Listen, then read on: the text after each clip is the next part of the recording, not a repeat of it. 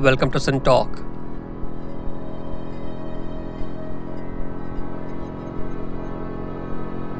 The Sin Talkers around the table today discuss the irregular but rendered.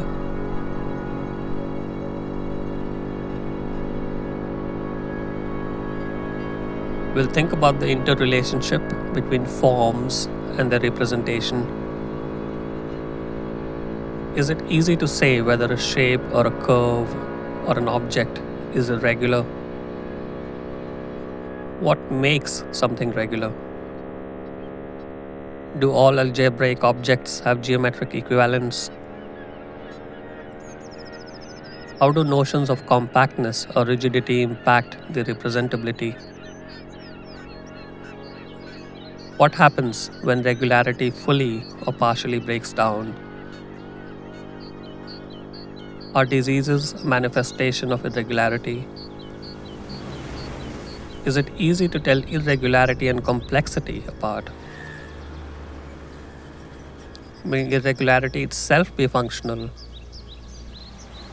Are our fingers irregular? Will we be able to see all the algebraic functions in the future? Does biology need new mathematics? And what are all the possibilities that lie ahead?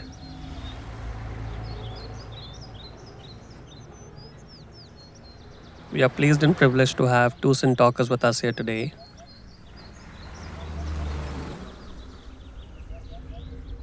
Dr. Ram Rai Bhatt. He is a cell biologist and is from IISc in Bangalore. And Dr. Amalendu Krishna. He is an algebraic geometer and is from TIFR in Bombay.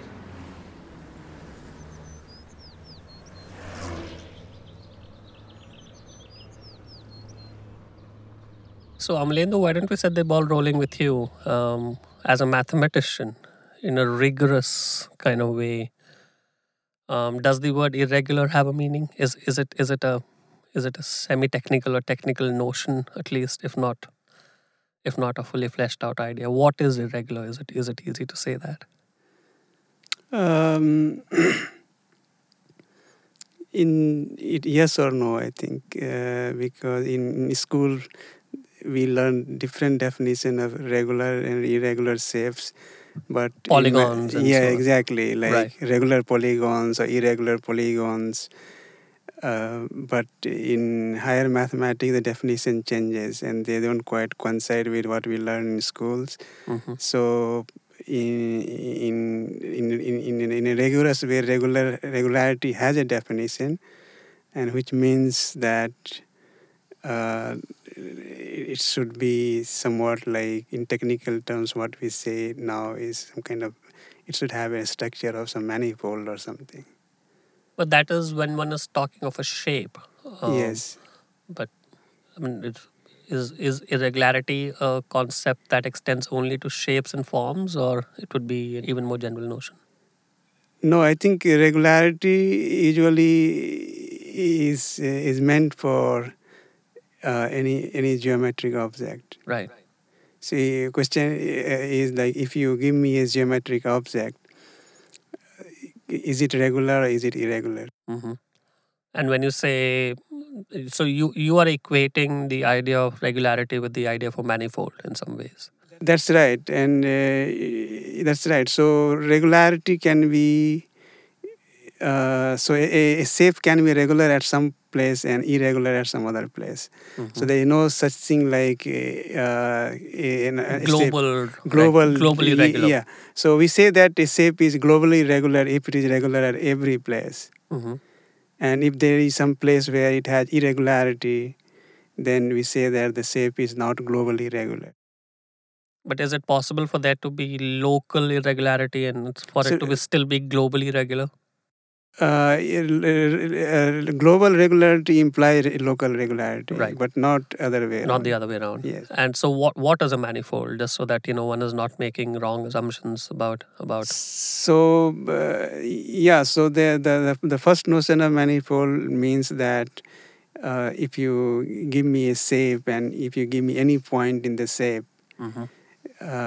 then at that point, in a small area of the object around that point, That small neighborhood a around small it. neighborhood, it should look like an Euclidean space of some dimension, which means that in a very like non-mathematical language, that if you have that object somewhere and if you go very far away from it, if you just try to look at one point of that object, then it looks like just some a line or plane or three space or something like that.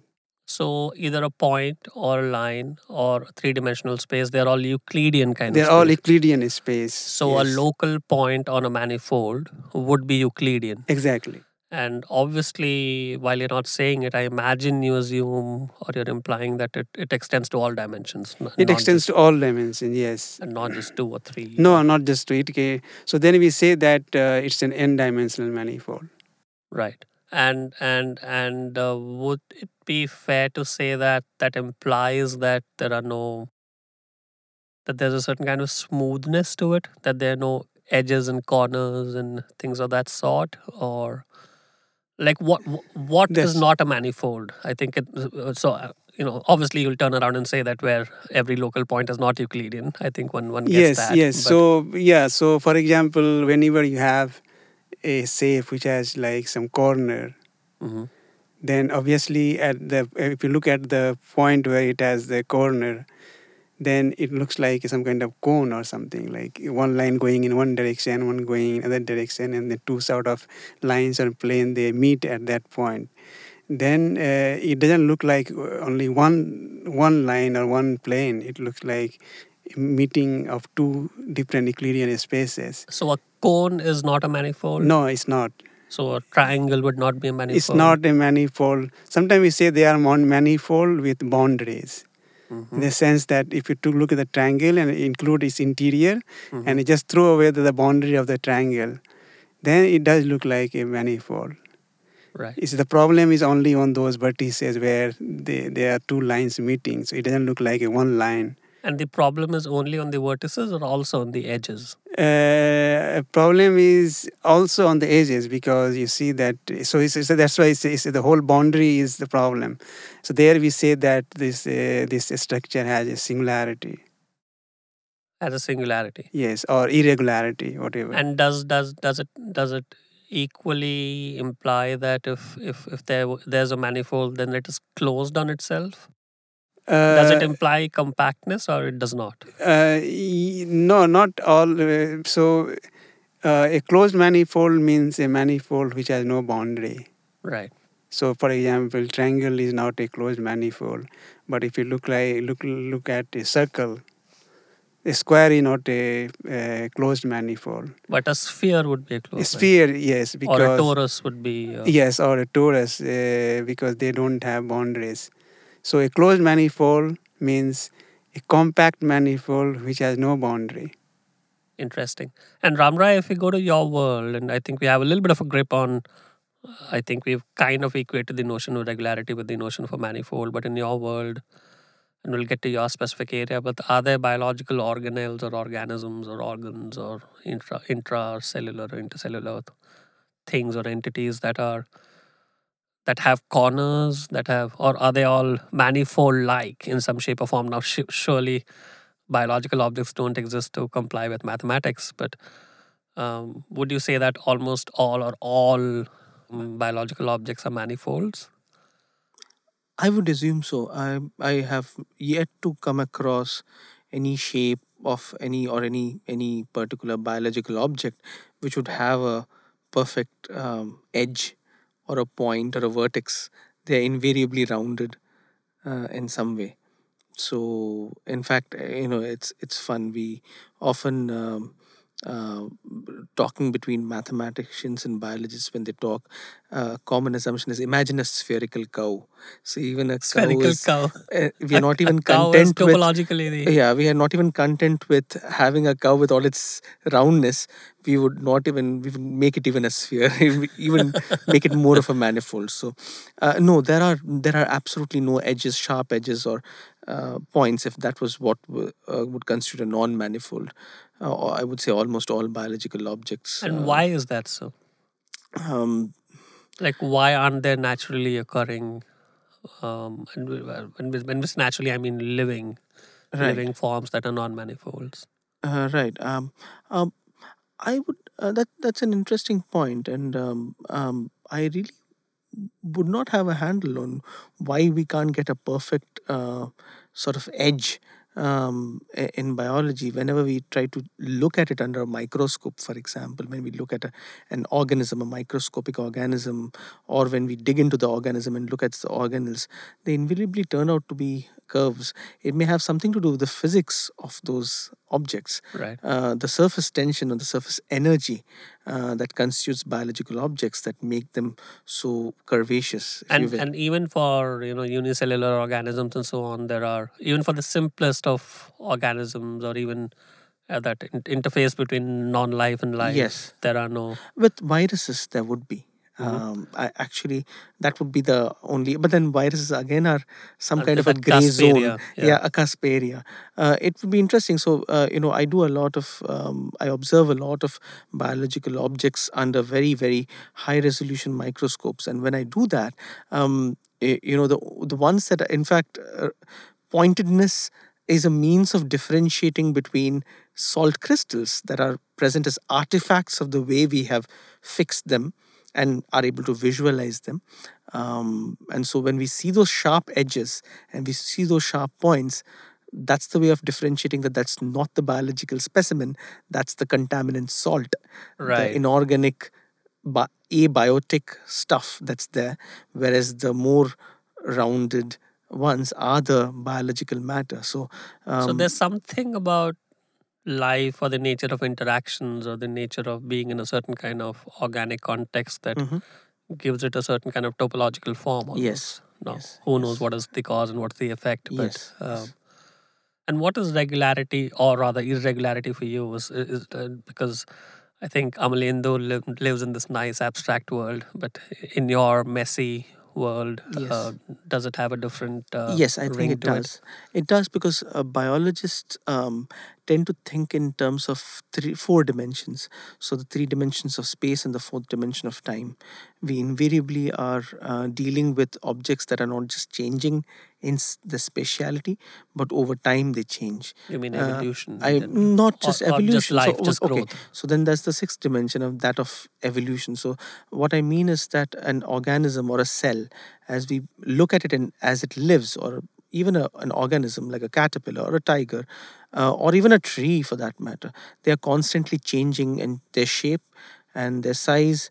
And they're moving in time, and then of course there's the evolutionary time in which you look at it in a zoomed out way, where you see the very nature of organisms changing over time as they undergo various variations with environmental as well as their own sort of variational influences. So that's the other dimension, of course, but I was meaning the more immediate movements that they undertake through the life history in a single generation. So that is what we observe. So when you generally think of either the in terms of time or space, when you make a particular observation, and if you see that the observation is happening at a regular pace, or in a regular fashion, that is what typically biologists would define as regularity.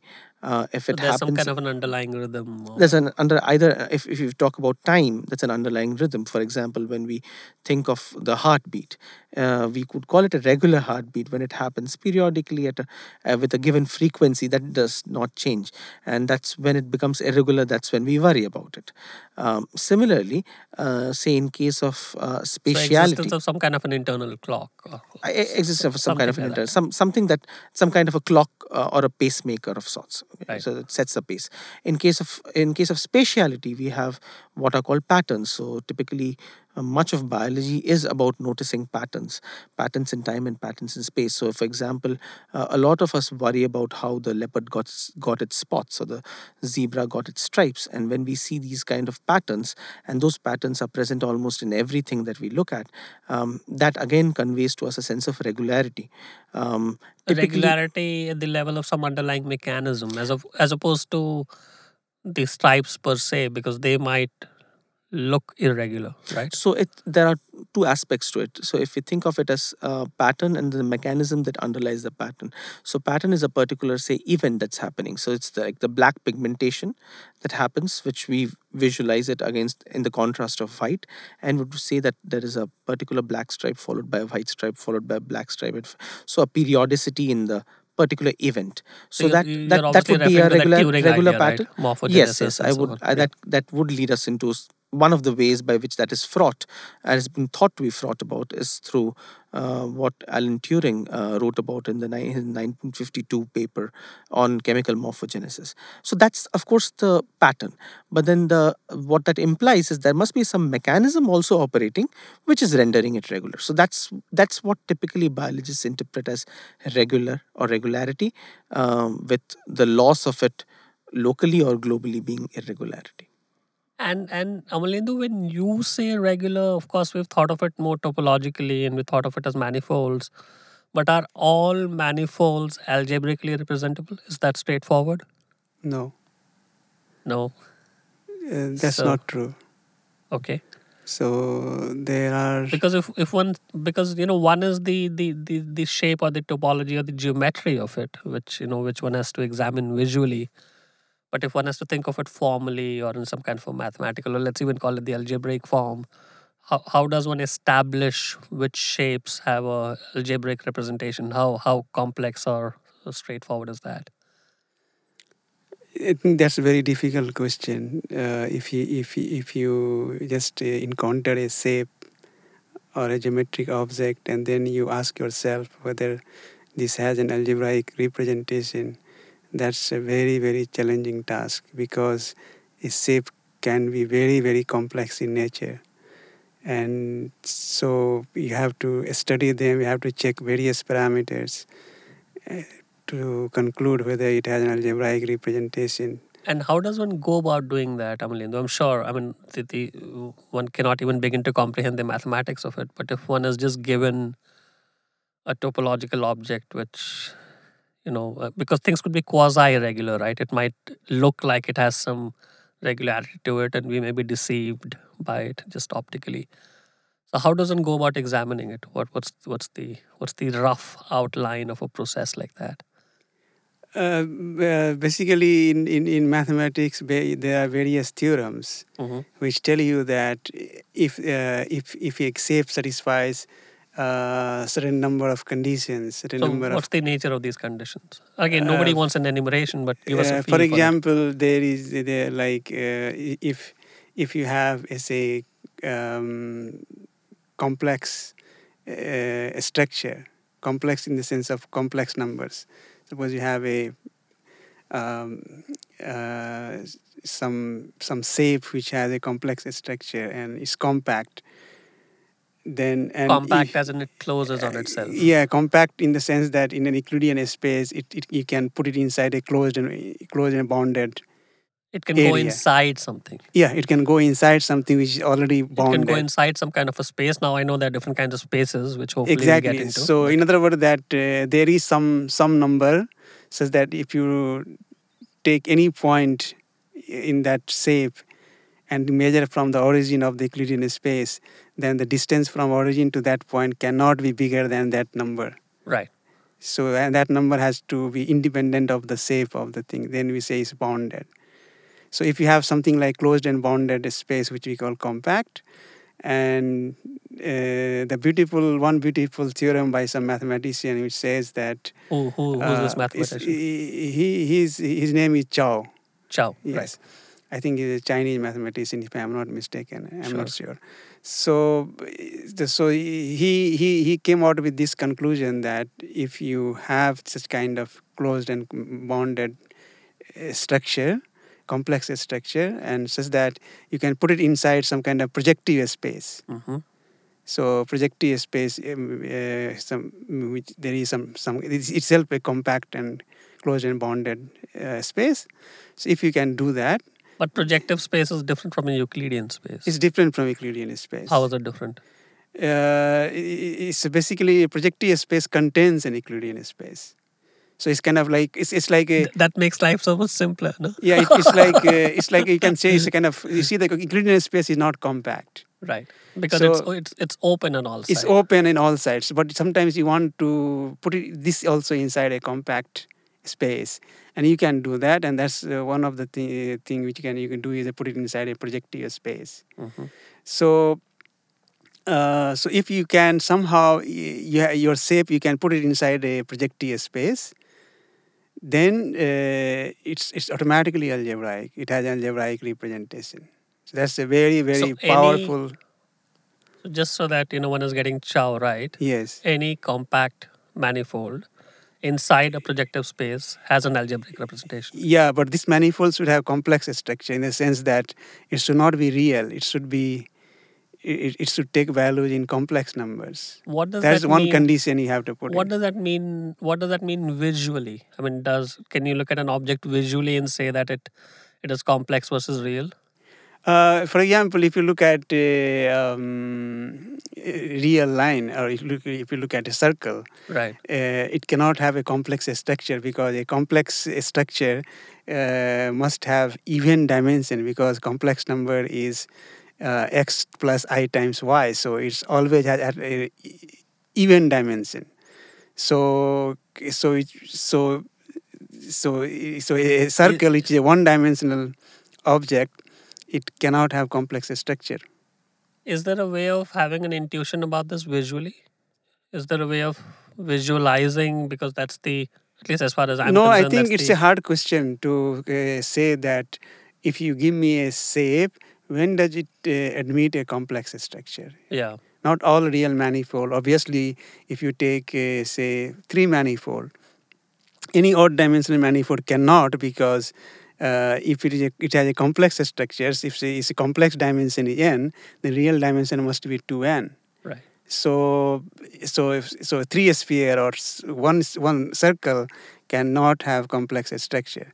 So in general, it's not easy to say that when does it have, but it turns out that most of the time, many of the shape which you come across in nature, they do have complex structures. It's not some pathological thing. So if that has, it has a complex structure, and and you can put it inside a projective space, then it turns out that you can algebraically define them. You can define them in terms of some finite number of equations, polynomial equations. And I know that you don't do biology, but what are these objects that have complex structures in nature or in Mm, for example, like there are many like say if you look at like any, for example, first thing, simple thing is any Euclidean space of even dimension automatically admits a complex structure. Mm. So if you have some such space which are put inside this kind of spaces, then many times they actually have complex structures. So yes, it's not difficult to have complex structure. It's not a pathological thing. But again, but on the other hand, not everything has complex structure. So if you have this kind of a structure, then they have an algebraic representation. and we'll get to thinking about what this algebraization even means, but Ramray, does it make sense to even think of the nature of space? Like, does it concern you that there's either a cell or mitochondria or microtubule or whatever, some organ, the heart, cancer tumors? What kind of space does it occupy? Because I think there's no need to force fit anything, so that's not the idea. But when Amlendu says projective space or Euclidean space or affine space or whatever, one can take these terminologies. Does it matter what kind of space these organs occupy? Like, for example, our body or body of any organism, is it a particular kind of space in terms of dimensionality or topology? Or I mean it in a mathematical sense. Does it concern Yes. you? Let me give a couple of answers to that. Hmm.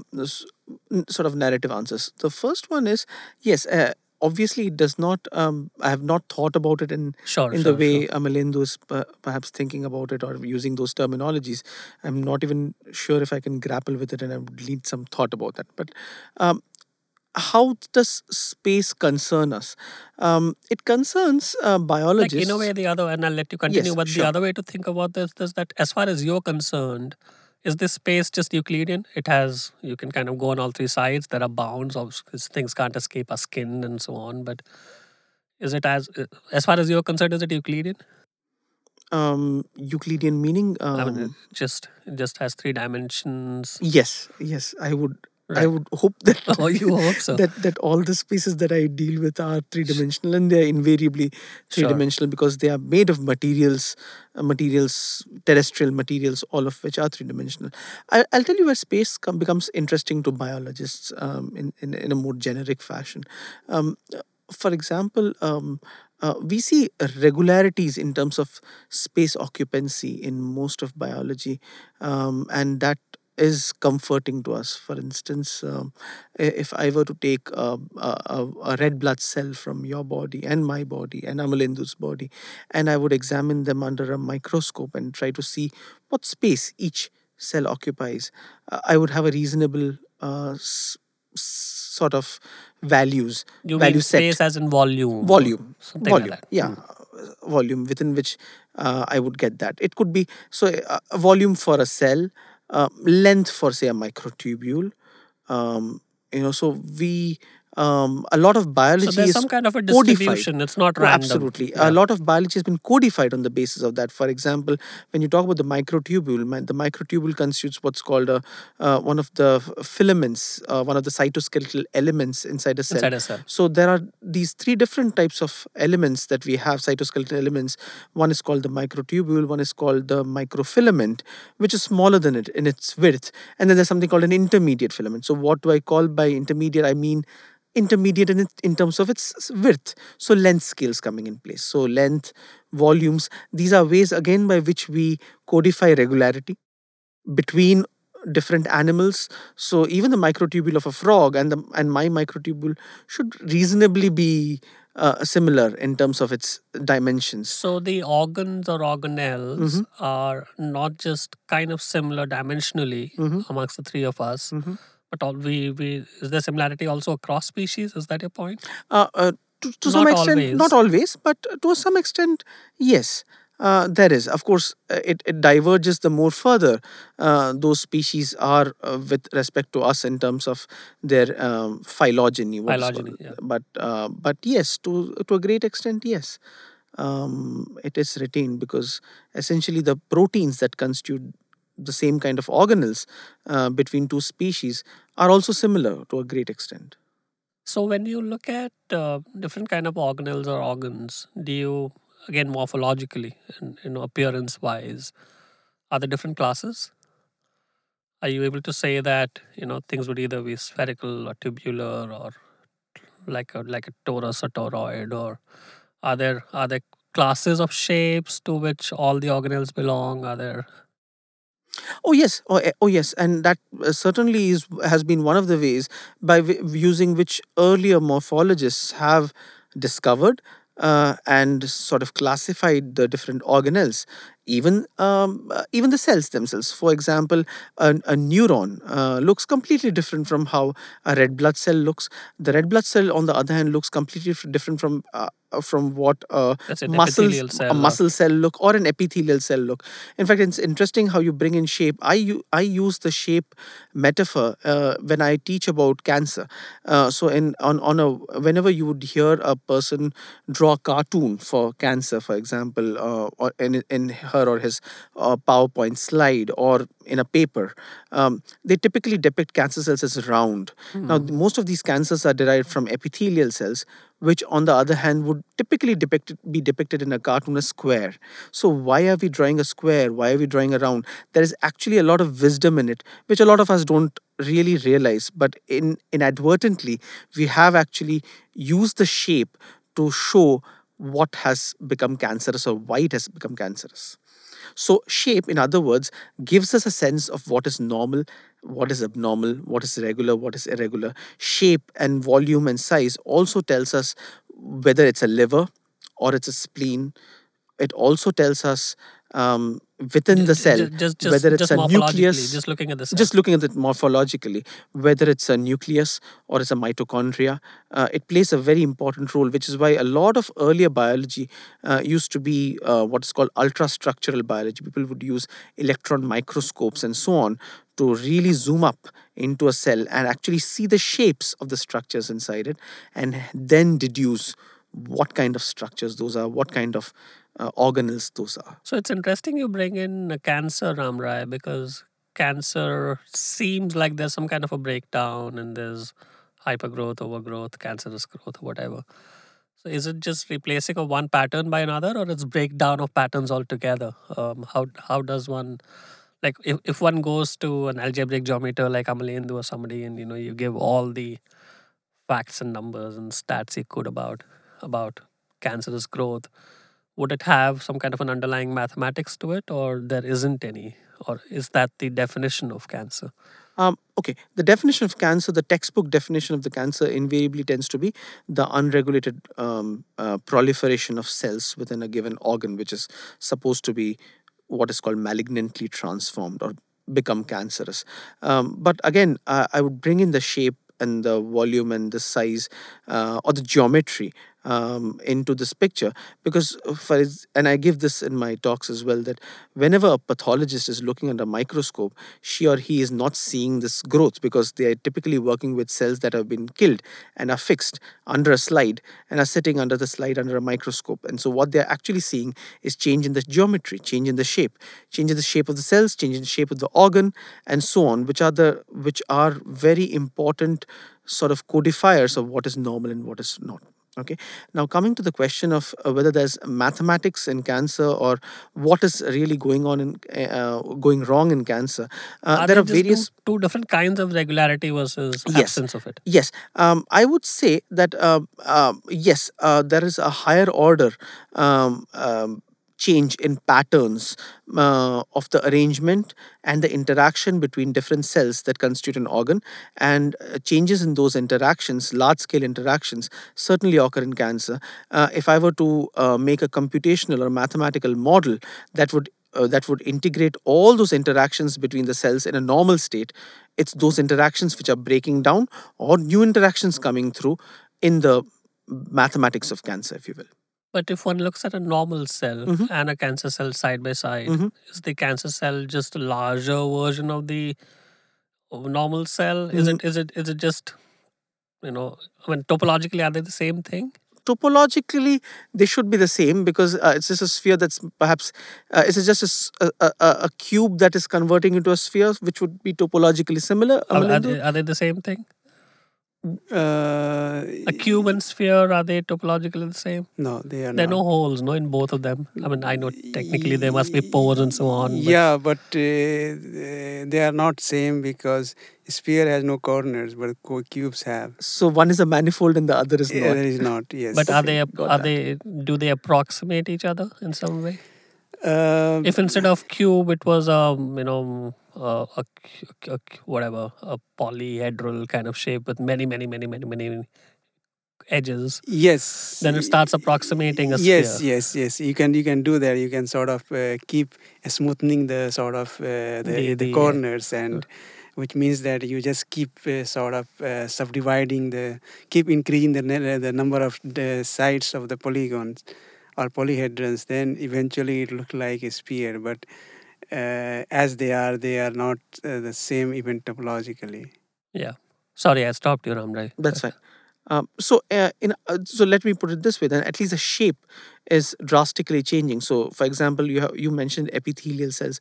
Epithelial cells when we tend to draw epithelial cells, we tend to draw them as cubes or as squares, because they have a certain directionality, because they have a certain sense of what is next to them. So they're conscious of what they are playing, what the role they are playing in a bigger sort of structure. On the other hand, cancer cells typically are drawn round because they've kind of lost their sense of where they are. They've lost a sense of what are their neighbors, and they have become rounded, and they tend to move apart. So change in shape certainly plays a big role both in diagnosis of cancer as well as in the investigation of why the shape has changed and what it entails. Now, obviously, living bodies, they are hierarchical things, right? There are things which are rather small, and smaller things make slightly larger things, and so on. So, are there multi-scale interactions as well? I mean, going all the way from, right from the level of the organism to something super intercellular.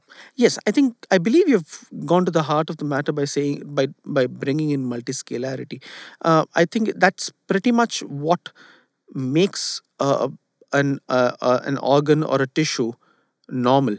There are not just the interactions that I just referred to in terms of cells talking to their neighboring cells, Right. but there are also cells which talk to cells that are farther away, cells which are dissimilar to what they are. For example, if I take the case of kidney, I have a lot of blood vessels that are coming into the kidney and essentially participating in the role of filtration.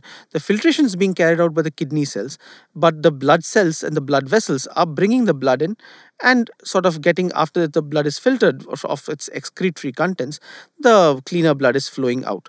So here you have the kidney cells also interacting with the blood cells. So there's a certain sense of harmony and a certain sense of architecture that is maintained by different cells that are talking to each other using both local and as well as global interactions.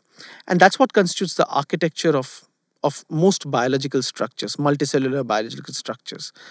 Now, is it a breakdown of that kind of interaction that leads to cancer, or cancer leads to breakdown of those kind of interactions? If you were to ask whether the interactions are hierarchical, I would not call them hierarchical. There's actually a certain sense of dynamic reciprocity that exists between the different cells. None of them are master regulators of the others of sorts. So if you were to ask the question of whether the architectural breakdown leads to cancer or the other way around, it's actually a mixture of both. One Right. can argue both ways. There is both. There is no cancer that really exists without some mutations in the genetic repertoire. So there is always mutations and that are present within cells.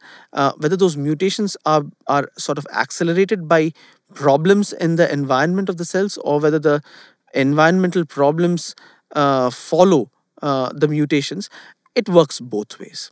And a little while ago, you were kind of alluding to the zebra stripes and so on, Yes. right? And so obviously, even visually, there is some kind of a, one has a suspicion that there's some kind of a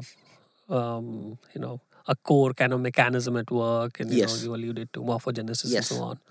Now, if one visually inspects these cancer tumors, however Yes. large or small they are, Yes. visually, is there an appearance of a certain kind of pattern, or would you have a suspicion that there's some kind of a pattern? Again, I think one is trying to understand whether there's something regular at work underlying it. Yes, it's an interesting question. I have been, reading up Stephen Wolfram, who's a Right. mathematician and a physicist, who, The apart new from kind being of the inventor of mathematics. Mathematica, also came up with this notion of a new kind of science. So Stephen Wolfram sort of has played with the cellular automata, which were earlier looked into by John von Neumann and Stan Ullem. So. So Wolfram classifies his cellular automata into a certain set of classes. The first a couple of classes are ones in which, if you play this iterative game of sort of cells or elements changing color based on their neighbors, so you get very simple patterns. And then there are others where again the rules are very simple. The rules of automaton being very simple, but they lead to very what he calls very complex patterns.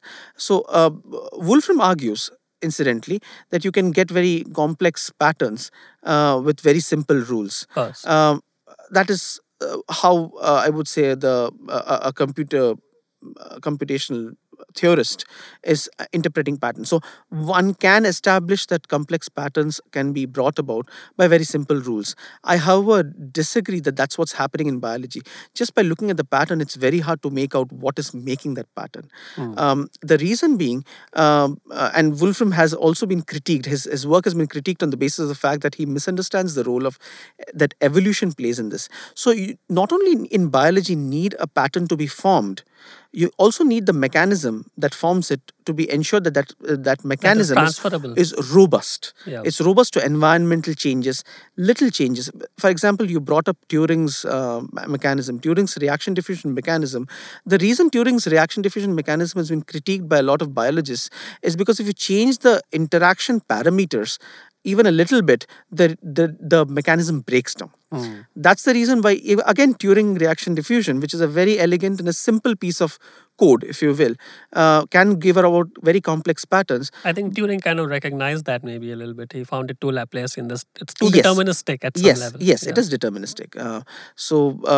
But the reaction diffusion breaks down very easily if you were to change the values of the parameters. So, what the wisdom in this whole thingy is that you the mechanism has to be simple. The mechanism can be simple, but it may not be that what mechanism you can attribute to a particular pattern is the right one. Right. It also has to have that element of robustness against little tweaks and changes, which is what is occurring in evolution.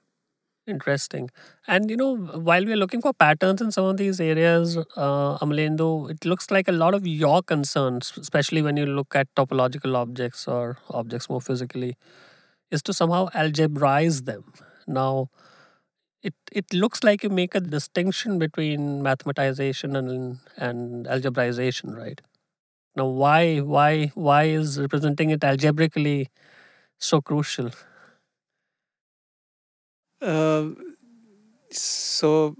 Because it gives you more information about the shape. So, for example, one way to understand why you need to. So just being able to represent it algebraically may give you more insights into it. Yeah, it allows makes you it more to, understandable. It allows you to Understand it achieve better. a finer study of the object. If you just see this as a topological object, then you miss out on many of the things which this object has, which you can achieve if you know that it has some algebraic structure. So, for example, if you look at just some spheres, then in practice, all the spheres, the surfaces, for example, like two-dimensional, say, compact objects. So all two-dimensional objects, there are very few in topology, and they can always be characterized by some number, actually. Like you can have either a sphere, or you can have a torus, or you can have like some, you just that take double a torus, double so- torus, a triple torus. The number of holes. Number of holes. So you can have only these many. But that's not the case. But these all these tori, like if you put different holes, even in one torus there can be like many different algebraic structures. Or you take it's only a sphere which So- has the only one sort of a structure. So you would say that as far as an algebraic geometer, for you a sphere would be a special case of a certain kind of an algebraic form. Is that the point? That's right. So a sphere is it's just the coincidence that even algebraically there is only one sphere. But if you take a different surface like a torus or like many sums of tori, then in a given like a structure, topological structure, there are like uncountably many algebraic structures. What does it mean for something to be an algebraic structure? Like, In the sense that because it looks like, do they have topological equivalents? they are all topologically same. They are all topologically what we call homeomorphic. Right. Means they look topologically same in the sense that if you give me one of them, I can bend and do something, and I can, without tearing them, putting a hole in them, just by hand doing So something. long as it has the same number of holes. Yes, you topologi- can just get any two structure, you can get one from other, as long as the number of these handles is same. But if even in one such a structure, topologically there can be like many algebraic structures which can be completely different, which tells you that if you just look topologically, then you are missing out many things which this object has. Yes, Ramrai, you had something to So, say. so then so if I were to be very naive, I could take a cube and make it a sphere, right? And so, are they two different algebraic structures in that sense? No, I think if you cannot, first of all, cube is not an algebraic structure. I see. And but topologically, the reason is that sort of how do you define a cube? We can define by some kind of inequality.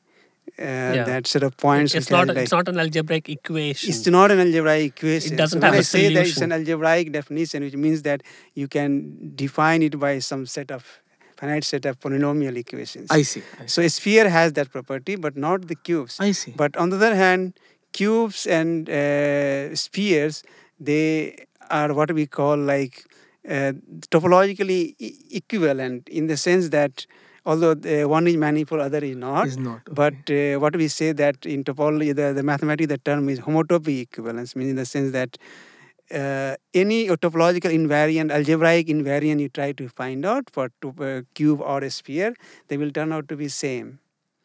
So I think the thing that we're trying to put a finger on, both Ramrai and I, in a way, and I'm including you in this, is that why are these different algebraic variants? Why is it interesting? Like, what's non-trivial about there being many algebraic varieties of, let's say, a toroid, a torus, or something? because because as I said, like for example, And are they just combinatorially different, just different values of x, y, and z, or something like that, or like what is special about the difference? You mean that what is special about the algebraic structure? Why Yes. they give you different structures? Yes. I think because you see that when you go from algebra to topology, topology you only see how they look. Yeah. But if you do like further surgery, you really see the inside in things. You don't really see topologically because I cannot catch everything. Right. But algebraic equations can catch everything because they are very precise. So when you say catch everything, you mean the internals of it? Yes, catch everything about that structure, almost everything. So if you made transparent torus, Yes. sorry, I'm being really naive here. Yes. But so what is it about the internal structure? Look, I totally understand that not all algebraic notions will be translatable visually or topologically into some kind of a picture in a mind. So I get that part. But Yes. What does one miss out if one looks at things only topologically and not algebraically? What one misses out, it depends on like what structure you give. So, for example, what happens Let's is talk that, of a double torus, let's say. yeah. So, for example, what may happen is there are some algebraic invariants which can come out of writing the algebraic equations. Then it may happen that these two double tori may have different answers. It happens. So even like just take one torus, it may happen that there are two tori which they look totally same, but they have totally different equations and one are not equivalent to others. And that plays a very important role in understanding the algebraic structure of these things. So, but visually they would be distinguishable, right? Visually they are Because not they would Visually they are not distinguishable. That's the thing.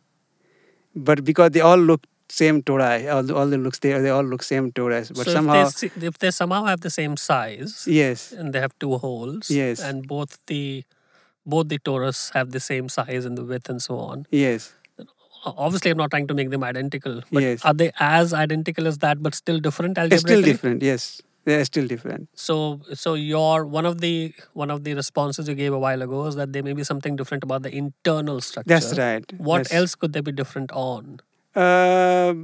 So basically, yeah. So the main thing, what you see the difference is their internal structure. That's the one thing which you don't capture by just looking from your eyes, and that can be captured by looking at the equations which they. But the very fact, Amalendu, that they are manifolds after all, and that they're torus, means that they are regular. Yes. Because we kind of started off by thinking Yes. of regularity as this equivalence with manifolds. Yes. So there's nothing irregular about them. There's nothing irregular even about the internal structure. No, they are nothing. They are all regular. Yes. They are all regular. So they can all be represented by algebraic equations. They'll equate to something. Yes. All tori can be represented by. It turns out that all tori can be represented by algebraic equations. And presumably this holds across dimensions and for any number of holes and for any number of dimensions. That's right. That's right. It doesn't matter. That's right. Sorry, Ramrai, you were saying something. No, I was trying to get at the internal structure. So, how would you characterize the internal structure? Amalindu, can you give any coordinates by which you can sort of tell us more about the internal structure? Do you mean by, again, I'm probably, here's where probably biologists are limited by, because we tend to look at everything through visual metaphors. So when you say the internal structure, I start imagining hollow toroids versus filled toroids and so on. I guess that is not what And you this mean. has nothing to do with No, things like not that. Yes. I'm just looking at the surface. The Just looking at surface the itself somehow algebraically can be different. I see. But I see. could I it see. be? It has nothing to do with aspects like hardness and others because they are physical properties. No, they are Yeah, no. those are- No. That cannot be So checked by the algebraic representation. right. So if we're talking about torus in let's say Euclidean space, then it's something about its algebraic form, XYZ coordinates and where they lie, and it's very, very, very, very difficult to have an intuition about this. That's right. Means for the torus, it's the point is that algebraic difference cannot be visualized by just looking at them. That's one problem with algebraic expressions. But on the other hand, the advantage is that if you can represent any object like them in an algebraic way, then algebraic equations or the whole algebra as such allows you to study many properties of that structure which topology cannot help you. So in that way, if you want to, like, for example, I will give you one example of how the algebraic representation helps.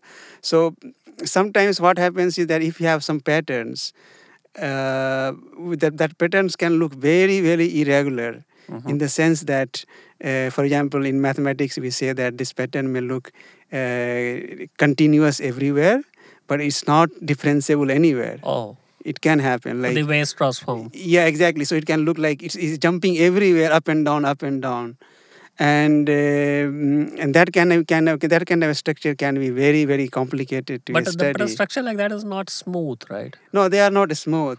But what happens is that you can sort of so you can ask But that. visually, it's difficult to imagine that they're differentiable everywhere Yes, visually it's very difficult to imagine that. because that's like drawing a tangent, right? That's right. But what happens is that so then you can say that okay, these kind of structure are very difficult to study, but that's not true because you can sort of algebraically approximate them. You can sort of like draw a curve which is given by a polynomial, and that looks as good as your original that very bad sort of function. So are we going in the direction of fractals?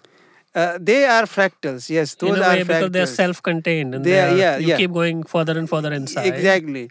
But they can always be, for us, they can, the fact is that these kind of pattern can also be algebraized in the sense that algebraized approximately, not exactly algebraic. They are not algebraic, but you can sort of approximate them by polynomials equations. And then polynomials allow you to study these patterns sufficiently closely. But can fractals be represented by algebraic equations? No, they cannot. They cannot. They can so never you can be. only approximate. They can them. only approximate this, and that's how sometimes in practice, I think, if you have like Ram Rai was talking about these cancer cells or this kind of cells, like if you see their growth and somehow you try to sort of using some kind of differential equation, you get some pattern which they show you how they grow from one organ to other, how they spread, and their pattern may look possibly very, very complicated, like up and down going like completely in chaotic way, but then you can sort of like approximate them by some kind of nice like polynomial function, and you can and these approximations are so close that they can if I draw those polynomial and draw these fractals, you cannot really distinguish unless you see them on computer. You have to zoom in. You have to zoom in. So they are so close that you can just forget about these fractals, these kind of bad patterns. You can just take those polynomial equations and study those polynomial equations, and they can allow you to see how the growth is happening. That's So in so that, fascinating. It's very fascinating. But is there a way of even saying that if there were to be a fractal-like form, um, does that even exist in the Euclidean space? You know what I mean? Because in a way, it's kind of self-contained, and you keep going further and further inside. But do they exist? What kind of spaces do they exist in? Like for you as an algebraic geometer, are they in Euclidean space? Are they in projective space? Are they in affine space? Or does it not matter? I mean, it so could exist these anywhere. fractals actually occur in Euclidean spaces, but they don't live in the algebraic world.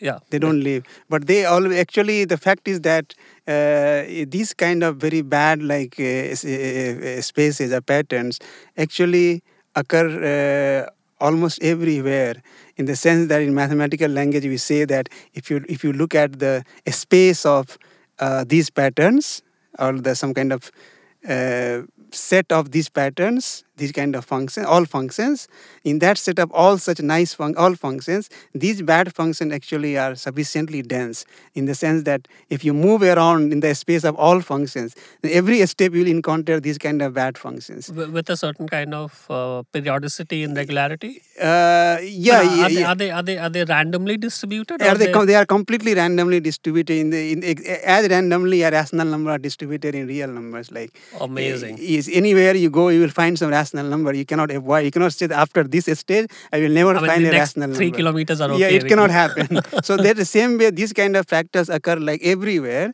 So you cannot really avoid them. So only way one way is to sort of see that whether you can approximate them by polynomials, which means that you bring them in the world of algebraic geometry, and then you study those approximations, and that can allow you to kind of guess or make some estimate of how these patterns actually look, and that may help to understand them and try to see whether this kind of growth can be sort of controlled in a way by understanding these polynomial equations. Is So there, are there, and a parallel is always tricky, Ramrai, but are some kinds of cancer, either of some organs or I don't know, you'll know better ways of classifying this.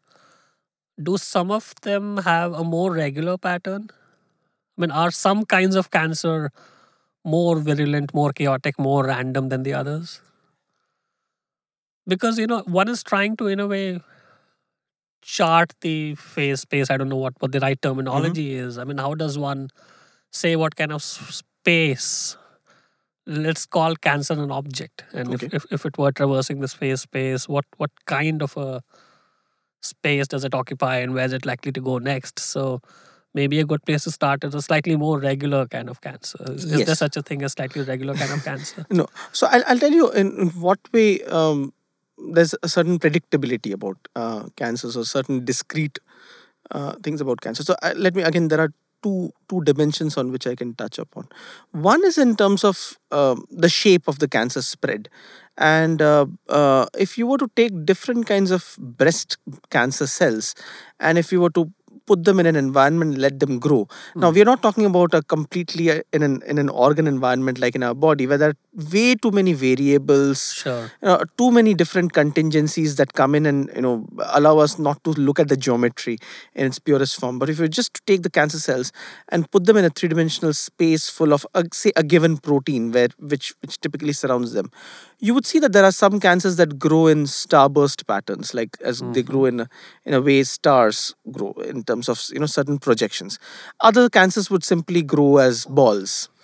Other cancers would have more of a grape-like morphology, like a bunch of grapes. Right. So there are discrete shapes by which you actually do get. There are very different kinds. And there are very different kinds, and that affects, and that you can correlate that with the aggressiveness of cancer. So Are these different algebraic forms? A grape, like I'm not suggesting you've thought about this, but is your intuition that a starburst pattern or a grape-like pattern or a spherical ball-like growth pattern? They are different, yes. Algebraically, are they different? Yeah, algebraically they are completely different. Okay, yes. excellent. So So we have that's something there. very fundamental going on here. So it can be correlated with the aggressiveness. For example, something that grows like in stellate or star-like pattern typically tends to be the most aggressive cancers. On the other hand, cancers that grow as balls tend to be the slow-growing cancers, and so on. And one can actually, put these shapes in a hierarchy of progression or aggressiveness. And Ramrai, this is irrespective of the type of cancer, or right now you're talking only about breast cancer? Oh no! So, in fact, a recent paper of mine in submission also looks at this in bladder cancer. Not everybody has worked on all cancers Sure. in this manner, but we at least know about breast and bladder. Sure. Now, the other regularity I would talk about, or predictability I would talk about, is in terms of spread that Amalindu mentioned. Different cancers have specific modes of homing in on specific organs. So you would have, for example, breast cancer going typically only to the brain and the liver. It's something of the interaction between the soil, which is the liver, the brain, and the seed, which is the cancer. So you need the right kind of combinations, and there are certain combinations that are allowed and certain ones that are not allowed. So you have the breast cancer going to the liver and the lung and the brain.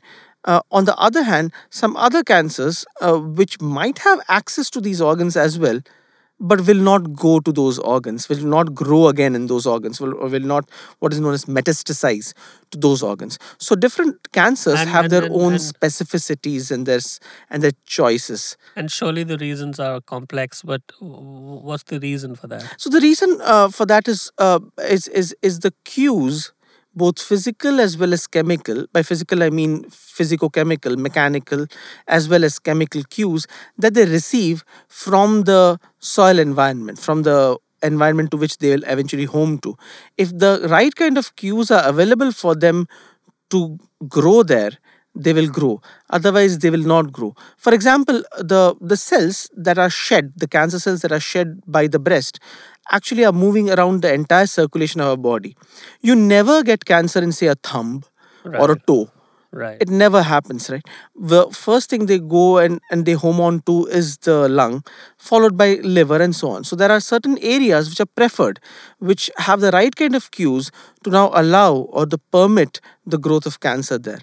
And then there are certain which are not permissive to that. So there are such specificities as well, which make cancers very discrete. Pancreatic cancer will not home to the right kind of places that, say, a breast cancer homes to. So it's in the nature of both the origin, which is the pancreas or the breast, and the organ. So in a way, there's origin destination mapping, and there is origin destination mapping. Absolutely. Depending on where you start, you're more likely to end up somewhere, or at least infect another part or something to that effect. Yes, colonize a part.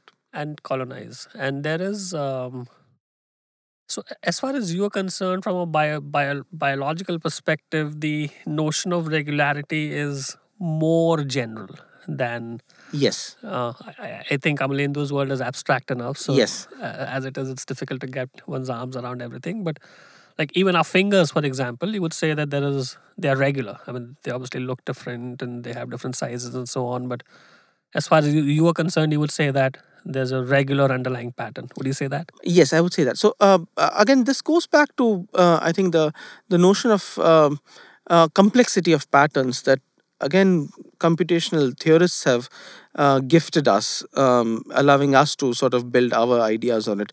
So this goes back to, again, the idea by Kolmogorov, Kolmogorov's complexity, or the Kolmogorov, Chaitin, Solomonov's complexity. All three of them kind of came in at the same time towards it. So the idea being, how do I code? How do I begin to describe the information contained within a particular phenomena event, is to basically write a code for it. How do you say the two apart? How do you say irregularity apart from complexity? I'll give the example. So when something can be described in the minimal amount of code, that would identify it as complexity. Now, if you have very iterative pattern, something that is very regular in its pattern, it's very, you can write a very small code and describe it. For a completely irregular pattern, the code is as big as describing the pattern, Yeah. right?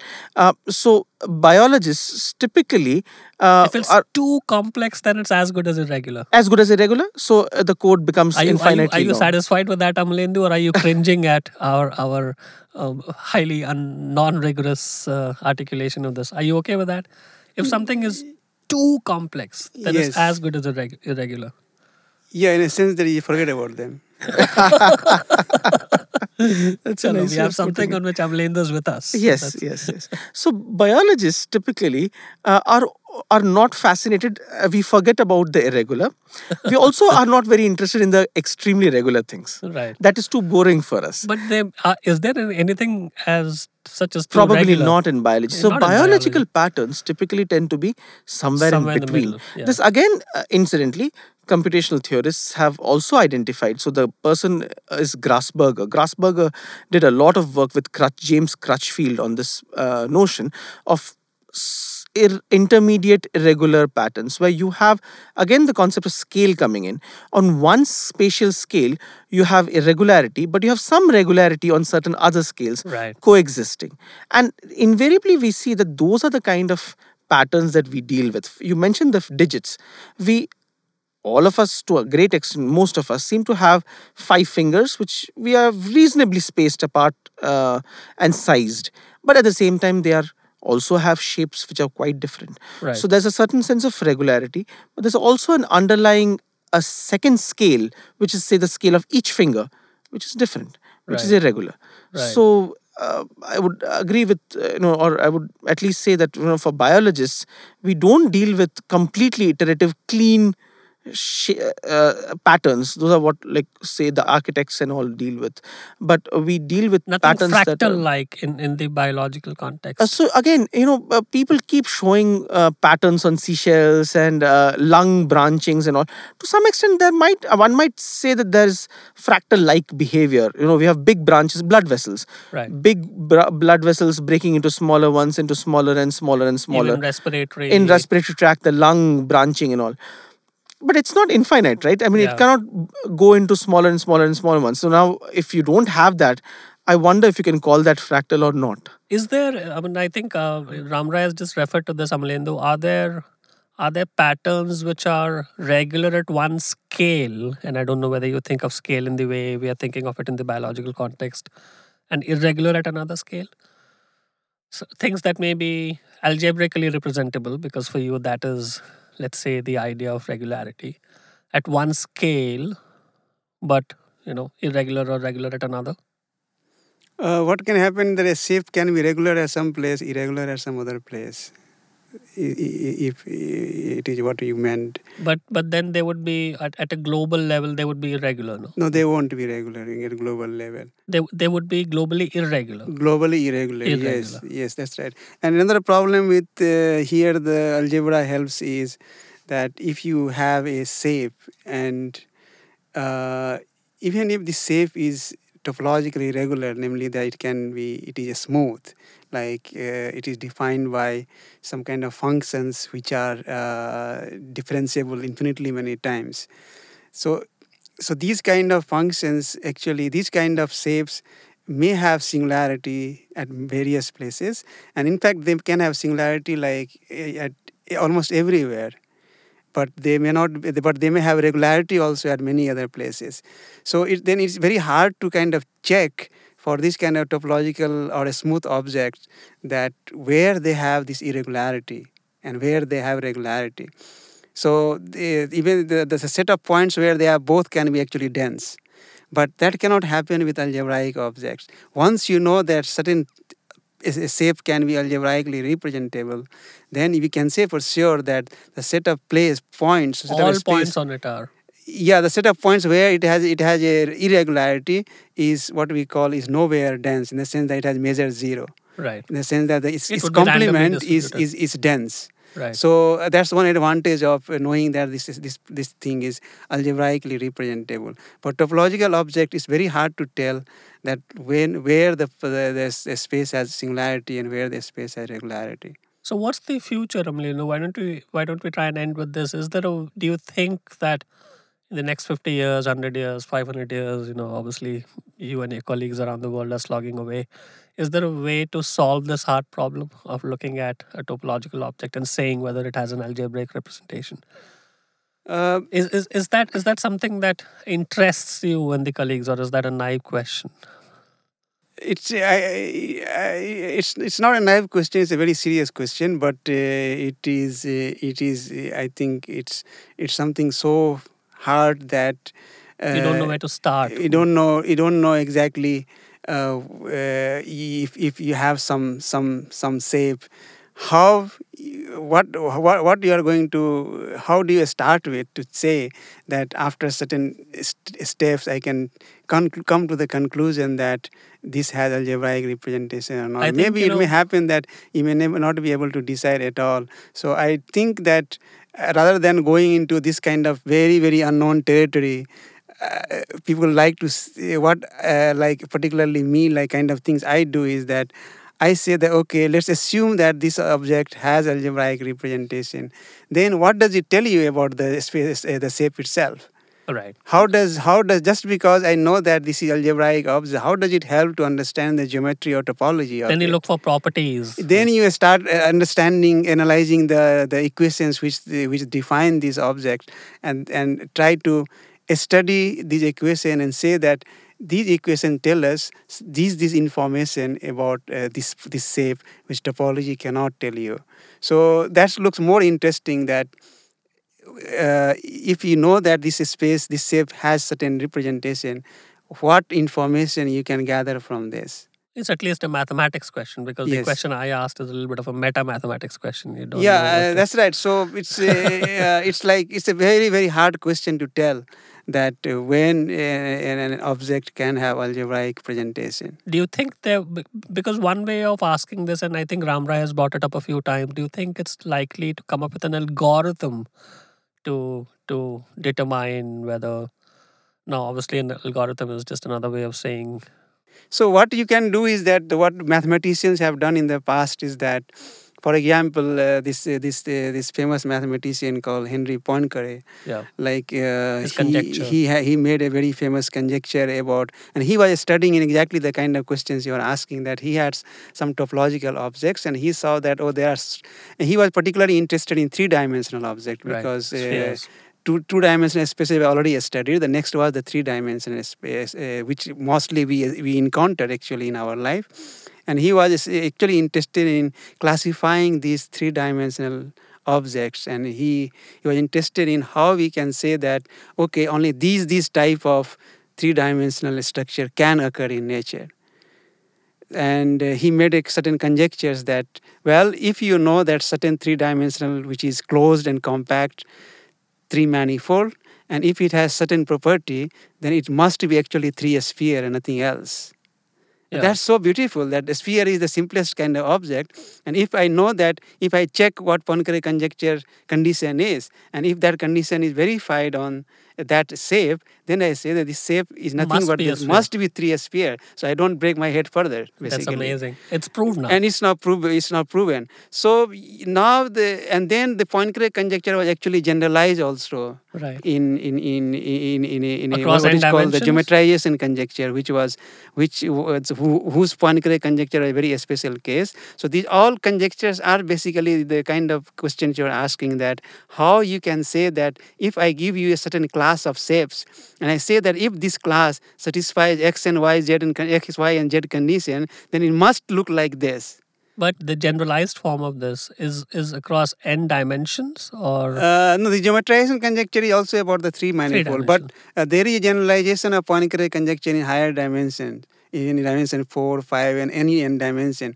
But that was already proven before, right? because that was not so difficult as three-dimension. The reason is again because if the dimension is too small, then nothing much can happen. Right. Like if you are in real line, nothing can happen basically. So if you are in A plane real also, line is boring. yeah, that's right. If you are in plane also, not too much can happen. Right. But in three-dimensional, things can happen. But in four-dimensional, there are so many things to move around, so much place to move around that it helps you to solve a problem. So higher dimensions sometimes are helpful because dimension is so big that you can move your object around here, there, and sort of try to sort of solve it. And that is exactly what allowed to people to solve a generalization of Poincare conjecture in higher dimension. But three dimension is a very typical dimension where we cannot avoid, and this dimension is not too big and not too small, so things become most complicated, and that is the reason Poincare conjecture was so difficult that it took 100 Almost years to 100 solve. years. Yes.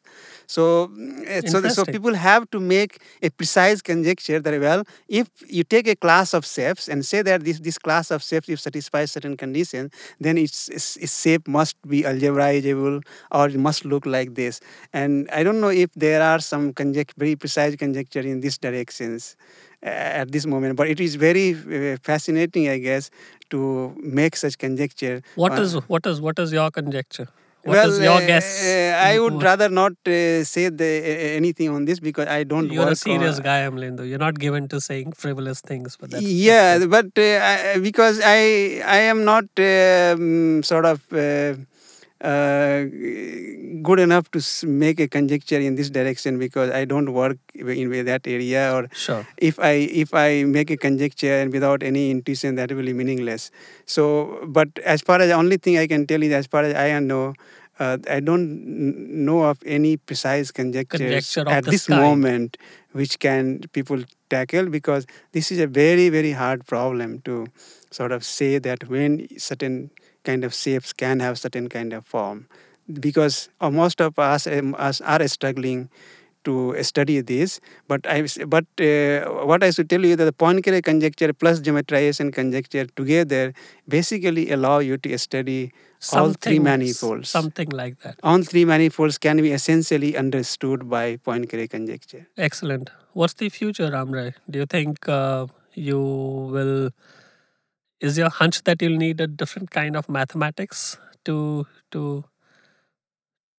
figure out your biological world? Yes, I think we will need a different kind of mathematics. Or I wouldn't say different kind of mathematics. I don't know what the kind means in that sense, but a lot more creative thinking would need to be incorporated into that. For example, the idea of how to store information in multiple scales and how to partition information across scales is something that I know complexity theorists, for example, are struggling with. Right. So that's the new mathematics that is there. The other idea being that, again, when we talk about these patterns, when I mentioned, for example, Wolfram's mechanisms or Wolfram's conjectures on how these patterns can be brought about through simple computational rules, one of the major dimensions that is, I feel, very much missing from these rules, even say Is Turing's the rules, context. is not just the context, the material properties Right. of biological matter. It doesn't take the physics into It account. doesn't The take biophysics. it doesn't take the physics into account. It doesn't take the material properties into account, which It's too computational. yes, it's too computational. So it's too algorithmic, and I think the material properties of matter, of biological matter, needs to be taken into context, into the mathematics, needs to be brought into Unless the the mathematics. view is that the biophysics or the physics of it is subsumed within the computational aspects, which is kind of Sure. a somewhat rash assumption Sure, to begin with. sure, but sure, yeah. sure. So those are the things that we need to. That's where biology needs to go. It is going in that direction. People are working on, for example, how does the reaction diffusion patterns, how do they go on surfaces which are curved surfaces, on a Right. sphere, on an ellipsoid, and so on. Another question is how soft is that ellipsoid, or how hard is the ellipsoidal surface on which the So reaction it's the diffusion works. materiality of things That that has have to be thought. brought into place.